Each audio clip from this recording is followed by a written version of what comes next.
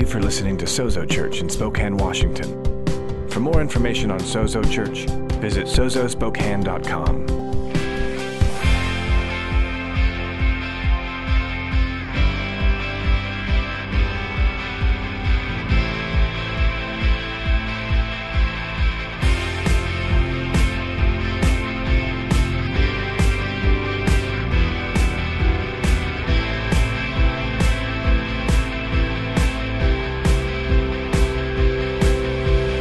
This is Sozo Church. Well, good morning, Sozo, and welcome to Sozo at Home for another week in the Word. We are back in John's custom account of the life of Jesus, where John unapologetically says that his goal is to get you to entrust your life to Jesus. We're back after a break for Easter, so let's go ahead and jump in. We're going to be in John chapter 8, verse 12. And just to kind of make sure that we're all kind of remember where we are and remember what's going on, Jesus has just had a series of escalatingly heated exchanges with the cultural and religious leaders of his day. They have sort of sought to silence or at least sidetrack him away from his mission. And so now we get to see how he responds to their efforts to derail him. And so we're going to pick the story up in John chapter 8, verse 12. And as we pick the story up, I'm going to ask everybody to go ahead and stand up, stand to your feet as we read God's word. If you're a guest sort of streaming in with us, just so you know, we don't stand to be weird or religious. We stand because we believe that what we're about to read is the living, active, breathing word of God. And so we stand to show honor and respect to it. So let's turn our attentions to John chapter 8, verse 12. Again, Jesus spoke to them saying, I am the light of the world. Whoever follows me will not walk in darkness, but will have the light of life. You know, it's so short, we might as well read it twice. Here we go. John 8:12 says, again, Jesus spoke to them saying, I am the light of the world. Whoever follows me will not walk in darkness, but will have the light of life. Church, let's go ahead and pray together. Holy Spirit, we thank you for your word. God, we thank you that your word is living, that it is active, that it is powerful, that as we come to your word, we can come with confidence knowing that your heart and your desire is to speak to us. And so God, I ask that you would do just that you would speak today. You would breathe life upon the word that we just read, that it would come alive in our hearing, that we would have the capacity, the supernatural ability to receive what it is that you would say. Give us ears to hear, God. Give us the capacity to hear, Lord, that we might hear what you say, but not only that we would receive it, that we would not argue with it or reject it, but we would allow it, Lord, to go deep within the fibers of our being, that it would travel deep within us and it would alter as it goes. It would alter the way that we think. It would alter the way that we perceive. That it would alter the very core of who we are, that it would bear fruit within us. Lord, that we would be doers and not only hearers of your word, that we would be transformed by it, thus glorifying you in Jesus' name. Amen. Go ahead and high five everybody around you. High five some people, tell them you love them, and then grab a seat as we jump into the word today. This morning, I want to talk to you under the title, An Identity of Divinity. An Identity of Divinity. It's intriguing to me the way Jesus responds here. After all their distractions and arguing and the sideshow that they try to put on, Jesus returns to his divine assignment to present the king and proclaim the kingdom. He proves that he will not, for he cannot be taken off his divine assignment, his mission given to him by the Father. The truth is that despite their arguing and their agenda, this system of corrupt leaders has not changed his goal. All of their posturing and their protesting, all their efforts to discourage him and distract him and to discredit him, all of them are for naught, because here he is again teaching a crowd. Here he is again returning to his office as teacher and preacher to the people. So then the question that I want to ask the text is, what is it that he's preaching? What is it that he is proclaiming?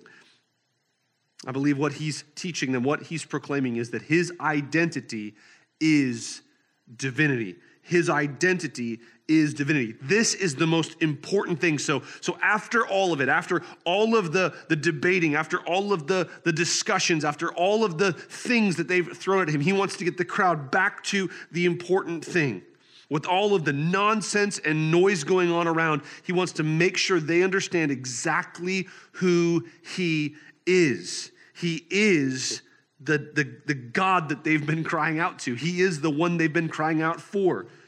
This is one of 7 I am statements that he makes. He declares himself. He says, I am the light of the world. With all the darkness in the world, Jesus stands up and says, I am the light. It's one of 7 I am statements that Jesus makes in the Gospel of John. We saw the first one in John chapter 6, verse 35, where he said he was the bread of life. Here he reveals himself to be the light of the world. What we need to understand is all of these 7 statements are designed to point us to Jesus as God. And so this statement is him declaring that he is in fact God. He is the light of the world. His identity is divinity. He's calling himself the source of light, because we remember that John has used this verbiage of light consistently throughout his gospel. This is the verbiage that he's used. It's a familiar phrase to his readers. He uses this idea of light to describe not only the illuminating factor of light, but the life-giving factor of light. In John chapter 1, verse 4, he says that the life that's in Jesus was the light of man. So Jesus' identity being divinity is this idea of him being the source of all life and the source of all light. He's also pulling from Old Testament verbiage used for the Messiah. We see this in Isaiah 42, verse 6, and Isaiah 49, verse 6, where the Messiah is said to be the light that would come into the world. Jesus proclaims himself as the one and only dispeller of darkness. But does this mean then, this phrase, Jesus is the light of the world, does that mean that Jesus is some sort of universal savior to all people everywhere, regardless of their own response or reactions? Well, the simple answer is no. Him saying that he's the light of the world doesn't mean that his light goes to the world all in the same way. That would be out of alignment with the rest of the text. Rather, what he means by this idea of saying that he's the light of the world is that his exclusive light is inclusive for all. Let me unpack that a little better. What we mean is this, that he is the only one, but he is for everyone. That Jesus is the light, singular. He's the only source of light. He's the only source of life in all of existence. But that light and that life is available to the world. It's available to everyone. This is a theme throughout John's gospel, that Jesus is for everyone, that he is available to everyone. He's the only source of light to all of the world. He's exclusively available to everyone. Let me put it that way. He's exclusively available to everyone. Jesus is the light of the world. And this offer of light is made to everyone, not just Israel, not just the in crowd, not just the ones that are supposedly the chosen ones. But rather, Jesus comes and disrupts this system and says that, no, I've come that the world might see my light. And this is an amazing factor. He goes on, he says that he's the light of the world, and whoever follows me will not walk in darkness. This means that his identity, catch this please, his identity calls for my loyalty. His identity calls for my loyalty. He's extending the rabbi invitation to everyone. He's extending this no matter your age, no matter your gender, come on, no matter your race or your religion, your creed, your background, no matter your past, your present, or your supposed future, Jesus offers to you the ability to come and follow him. Jesus offers you a place at his side. This word follow in the Greek here literally means to go after and to obey. We talked about this very early on in John's gospel. So just as a reminder, this phrase, follow me, was the way that rabbis in that day, that the teachers, the instructors, the life coaches of that day, who really were the somewhat like celebrities in that day, this is the way they would call their disciples. They would walk up to, specifically in this culture, a young man and say, follow me. And that was an invitation to be with them all the time so that you could learn to be like them. To be with them so that you could be like them. This was the call of the rabbi to a disciple. And Jesus here is literally openly making that invitation to all those who hear him. This was a radical turn from the hand-picked best of the best, only the best and brightest would be called to follow a rabbi. And Jesus here says, no, regardless of who you are, regardless of your background, regardless of what you might think or what others might have said about you, you are invited to be at his side, to be with him so that you can learn to be like him. I'm just fascinated by this idea of following. I love the way A.W. Pink put it in his commentary on the Gospel of John. Here's what he said. What is it to follow Christ? It is to commit ourselves to him as our only Lord and Savior in doctrine and conduct. To commit ourselves to him as our only Lord and Savior in doctrine and in conduct. Doctrine and conduct, what he means by that is in the way that we think and process the things we hold to be true and of value, and in the way that we live our life, in our behavior, in our lifestyle. To follow Jesus, come on, is to give ourselves to him. It's to be with him so that we can be like him. To know the blessing of the light that we see in Jesus means that we look to him exclusively for our source of instruction, salvation, and exaltation. We look to him exclusively. So this idea of him being the light of the world doesn't just mean that everyone benefits from that light equally. No, his identity calls for my loyalty. I am to follow him if I want to know the benefits of this light. But the good news is the story doesn't even stop there. His identity calls for my loyalty, but also his identity causes my liberty. It causes my liberty. Following Jesus as light frees me, come on, from the power and the presence of darkness. Following Jesus as my light, giving myself exclusively to him, frees me completely from both the power and the presence of darkness, because Jesus transforms the way I walk. Following Jesus transforms the way I walk.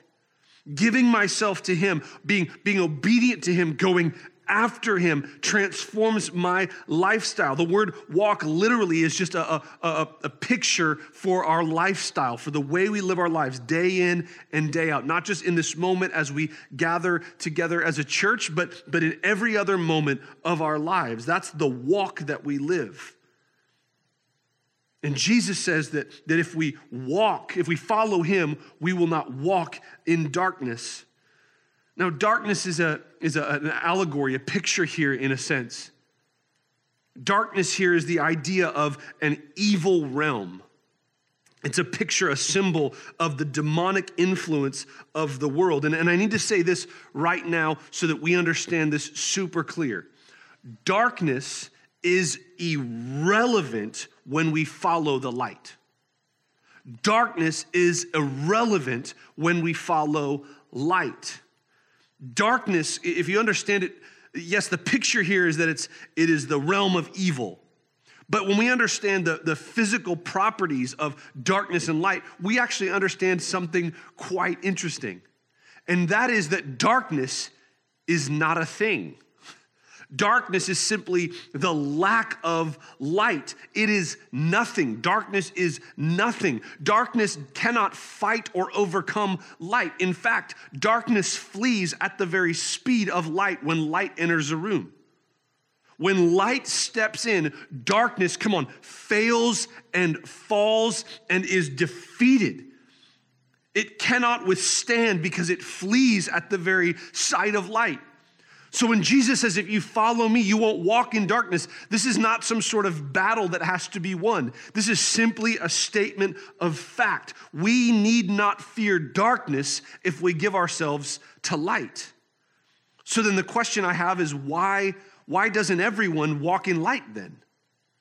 If this is such an easy exchange, to follow light means to expel darkness, means to no longer be under the influence of darkness. Well, the reason for it is there's another meaning to the word darkness. It doesn't just mean an evil that's outside of us. It's also a pulling that's within us. See, the word darkness means an evil realm, but it also implies a hiding. And this is the rub for us. Darkness means to hide. See, we can't follow him and hide from him at the same time. To follow him is to walk in light. That is to allow him into every area of our being, to expose every part of our life, every part of our heart, all of our shame, all of our struggles, all of our shortcomings, all of those areas that we don't want his input in. It means to expose all of those, catch this, to his goodness and to his grace. Because that's the only hope we have for freedom and transformation in those areas. So we are in this journey. The more I open up to him, the more his light floods in, and the more freedom I experience. Again, it's not an achieving of freedom. I need you to understand that. It's not an achieving of freedom. This is why we say at Sozo so often, it's not about trying harder, it's about trusting more.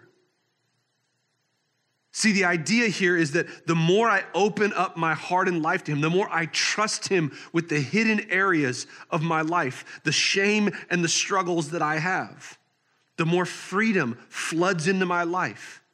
I'm here to tell you, at the same speed you will open up your heart to him is the speed at which freedom will come into your life. I don't care how long you've struggled with something, how long it's had a hold on you, how long you've been addicted to it, how long it's been a habit you couldn't break. The moment you open that area up to him, freedom floods in at the speed of light. His identity causes my conformity. So not only does his identity cause my liberty in setting me free, but his identity causes my conformity in fundamentally changing me from one whose lifestyle was marked by hiding, one who was overcome by the powers of darkness, the influence of an evil realm.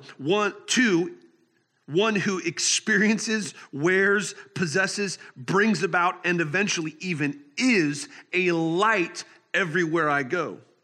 So I'm transformed, I'm conformed into his image. This is a process of unfolding from experiencing his light to wearing his light to possessing his light to bringing about and even being that kind of light. And we're going to dive into that reality more next week. But I need us to understand that this process, he says, if we follow him, we won't walk in darkness, but then he says we will have the light of life. So there's a negative in what it pulls away from us in our captivity, but then there's a positive in what it brings into our life. This idea of the light of life is an interesting concept. It's actually Jesus quoting, once again, the Old Testament. He's quoting Psalm 56, verse 13. Let me read this to us. Psalm 56, verse 13. Here's what it says. For you have delivered my soul from death, yes, my feet from falling, that I may walk before God in the light of life. So there's this idea tied to this phrase, light of life is to be delivered. It's one who's been delivered from death, and that's what we've been. We've been delivered from death into the light of life. I am fully delivered into the light of Jesus until I actually become like him. This is the promise of the fulfillment of our rabbi's calling to follow after him. And this is why I said a few weeks ago that really, truthfully, to describe the Christian life as simply a rabbi-disciple relationship is not really understanding the fullness of it. Because Jesus promises to fulfill and finish the work within us. He who was faithful to begin the work in us is also faithful to bring it to completion. He's saying, I will make you a light. He is the light, amen? He's the light, but we are called to be lights, to be like him and to be lights. So let me try to summarize all this as clearly as I can, and I'll throw this on the screen so that you can screenshot it or write it down if you're really good at writing fast. Here, let me just summarize all of this. Here's what we mean. As the exclusive light available to everyone, Jesus calls all people to commit themselves entirely to him. Thus, in giving ourselves fully to him, we stop hiding in darkness, and the realm of evil loses its grip on us, so that we are no longer overcome by its influence on our way of life. From this place of freedom, we become agents of a light that delivers everyone from the power of death. I'm going to read all of that again. As the exclusive light available to everyone, Jesus calls all people to commit themselves entirely to him. In giving ourselves fully to him, we stop hiding in darkness, and the realm of evil loses its grip on us, so that we are no longer overcome by its influence on our way of life. From this place of freedom, we become agents of a light that delivers everyone from the power of death. Beloved, this is the good news, the gospel of Jesus being the light of the world. This is the reality, and this is what we extend to you today, to hear the good news that Jesus is the light of the world. He has come. He is here. And because of that, we can follow after him. We don't have to worry or fear darkness. We don't have to hide from him. I don't know who I'm talking to, but I really feel like there are some people listening right now that need to know you have no reason to hide from him. He is light. He is filled with goodness. Understand that if he is light, that means there is no shadow in him. There's nothing in him that's hidden. There's no ulterior motives or some other sort of agenda at play in the heart of Christ. He wants to bring you freedom from the darkness that has bound you, that has held you, that has pulled you down. All the shame and all the sorrow and all the sin in your life, he wants to bring liberty to that. And that happens as you open up your heart to him. Those areas of shame, those areas of hiding, those areas of things that you think if he knew, if he was let in, he wouldn't love you anymore. He wouldn't allow you to be with him anymore. He says if you open those things up, light will flood in and darkness will flee. So open up your heart and open up your life to him today. If you're hearing me and you've never done that before, you don't know the light that comes in Christ, let me explain this very simply to you today. He has come. In his coming, he has revealed to us the true nature of God. You might have thought God was some guy with a long white beard floating on clouds above with lightning bolts just waiting for you to mess up so he could punish you. Jesus comes and perfectly shows us what God is like. And he comes and he says he didn't come for the well, but he comes for the sick. He comes for those who are desperately in need of him. And so as he comes to us, he reveals to us a God who loves us and cares about us, who created us for his own pleasure and for his own good, for intimate relationship with him. He reveals to us a God who made all things good. But you see, our very first parents, the Bible calls them Adam and Eve. Man and woman, what they did was they rebelled against God. They rejected his goodness, and they said they can decide for themselves what's right and what's wrong, what's good and what's evil. And the truth is all of us have followed in that same path. We've all followed after our first parents.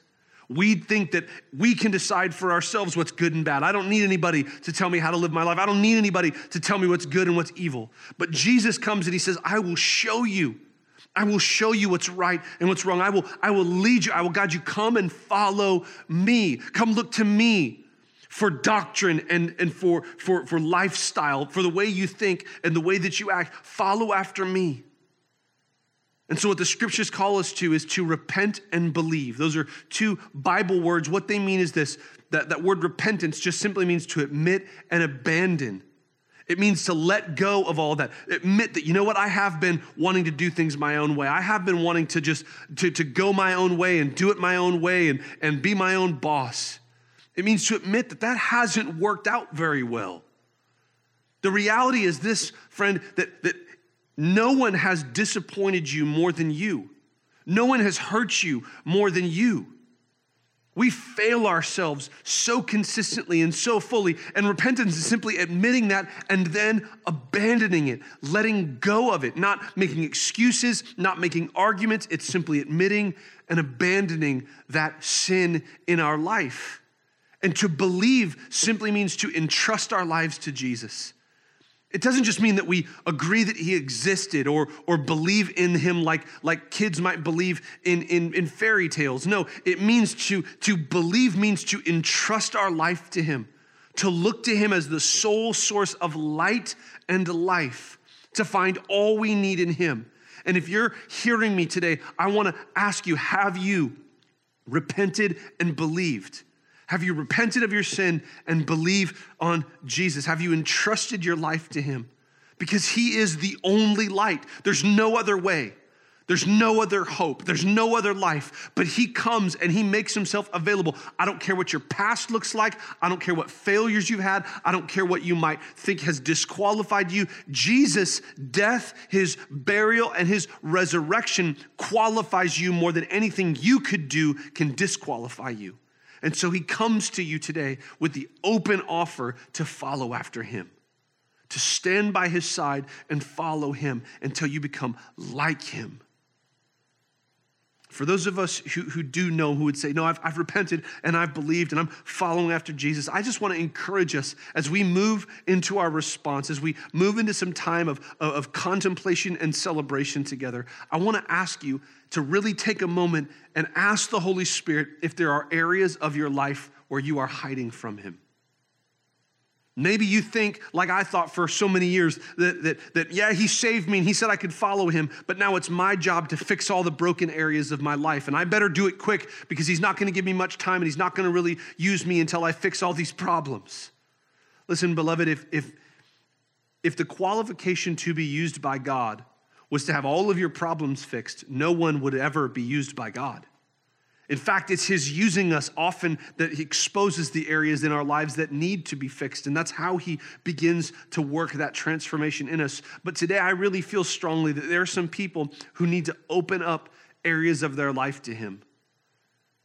The picture that I keep seeing is like a house, and there are doors in that house. Rooms and doors, and you've got some rooms that you've locked off to him, that you won't let him in. You're afraid of what he would say if he walked into those rooms. Different compartments of your life. Maybe it's a relationship in your life. Maybe it's your finances. Maybe it's your emotions. Maybe it's the way you respond to people. Maybe it's the way you spend your time. Maybe it's where you find entertainment, or maybe it's an addiction or a habit in your life. And what he wants you to know is his goodness and his grace are the only hope for you to find freedom from those things. And he offers it to you freely. Freedom wasn't free for him to purchase, but it is freely offered to you. And so today I want to encourage you as we step into this moment to begin to open up your heart and open up your life to him and allow that light to flood in. And then here's the real step I want to encourage you to. I want to encourage you that as you open up your heart to him, that you find a trusted, safe friend in the Lord, a believer, a fellow child of God, and begin to open up that area of your life to them as well, and ask them to pray, and ask them to ask the Holy Spirit to flood light into that area of your life. If you would be so bold, I would even encourage you to message us and let us know how we can be praying in those specific areas and believing for light and freedom to flood in. Our staff gathers together and confidentially prays over all of the prayer requests that we get in. Right now, we're sort of meeting both physically and digitally so that we do all the space stuff, but we are gathering still and praying over those prayer requests and believing God to move mightily. And here's the cool thing. We are seeing God move in response to prayer, because when God's people pray, come on, God responds. That's what his word says. And so if you've got a prayer request, I would encourage you to send that in. Let us pray for it. If you've got an area of your life where you need some light to flood in, I'd encourage you to let us know so we can be standing and praying with you. And the last thing before I pray and we move to our response, I really felt as I was preparing today for this moment to preach to you, something just jumped out at me. I mentioned earlier that because even with all of the agenda going on and all of the arguing going on from the rulers of the day, it didn't change anything for Jesus. Their attempts to try to derail him and discourage him and discredit him, they ultimately came to naught. It didn't change anything. Jesus still pursued his mission. And I felt like the Holy Spirit says this, and I think somebody needs to hear this. COVID-19 changes nothing. It doesn't change anything. I know it might feel right now like everything in our life is different. You're even going to church different. We're going to church at our homes, which isn't even a thing, by the way. You can't go to church at home. You can watch church at home and you could be together with other people at your home, but come on, it's just weird. It seems like it's changing. Maybe you're not working. Maybe you're working more. Maybe your time is more stressed than it was before. Probably if you've got kids, you're learning how to homeschool kids. That's a new one. It might feel like everything's changed, but in the most true sense, hear me please, this changes nothing. Because Jesus, come on, is still king and he is still God. He is still on the throne. He is still sovereign. He is still ruling and reigning, and he is still calling his people to be light in the world. And so really, ultimately, when you get to the big stuff in life, it doesn't change anything. If you've repented and believed the gospel, you are still a son of God. If you are still his, you are his bride. Come on. He is still God and you are still his. You are still loved by him.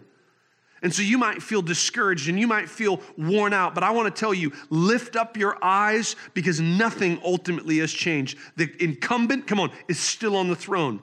Jesus is still ruling and reigning. His purpose has not changed.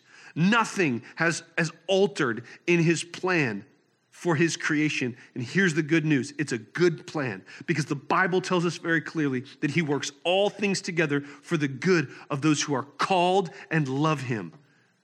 And so today, before I pray, I just want to encourage you, come on, to keep your eyes on him. He is the light of the world. So let's pray together. Holy Spirit, I thank you today. I thank you for your goodness toward us. I thank you that even though we are not gathered together as the church, we are still the church spread out throughout all this city. And so I ask right now that you would just be in every place the same way. God, that you would make your presence known, that you would teach us how to worship and engage in the secret place in this moment. God, you have a purpose in the midst of all this. You have a powerful purpose in the midst of this season for each and every person hearing my voice right now. And I pray that they would not miss that purpose. For some, it's to bring them to a place of repentance. And I'm asking, Holy Spirit, that you would grant repentance, that you would impart faith to believe, faith to entrust their lives to you, Jesus. For some, it's to teach how to have a private, personal, intimate relationship with you. God, I thank you that you're breaking off the addiction of church services, the idol of gathering together from all of your people and teaching us to have an abiding relationship with you.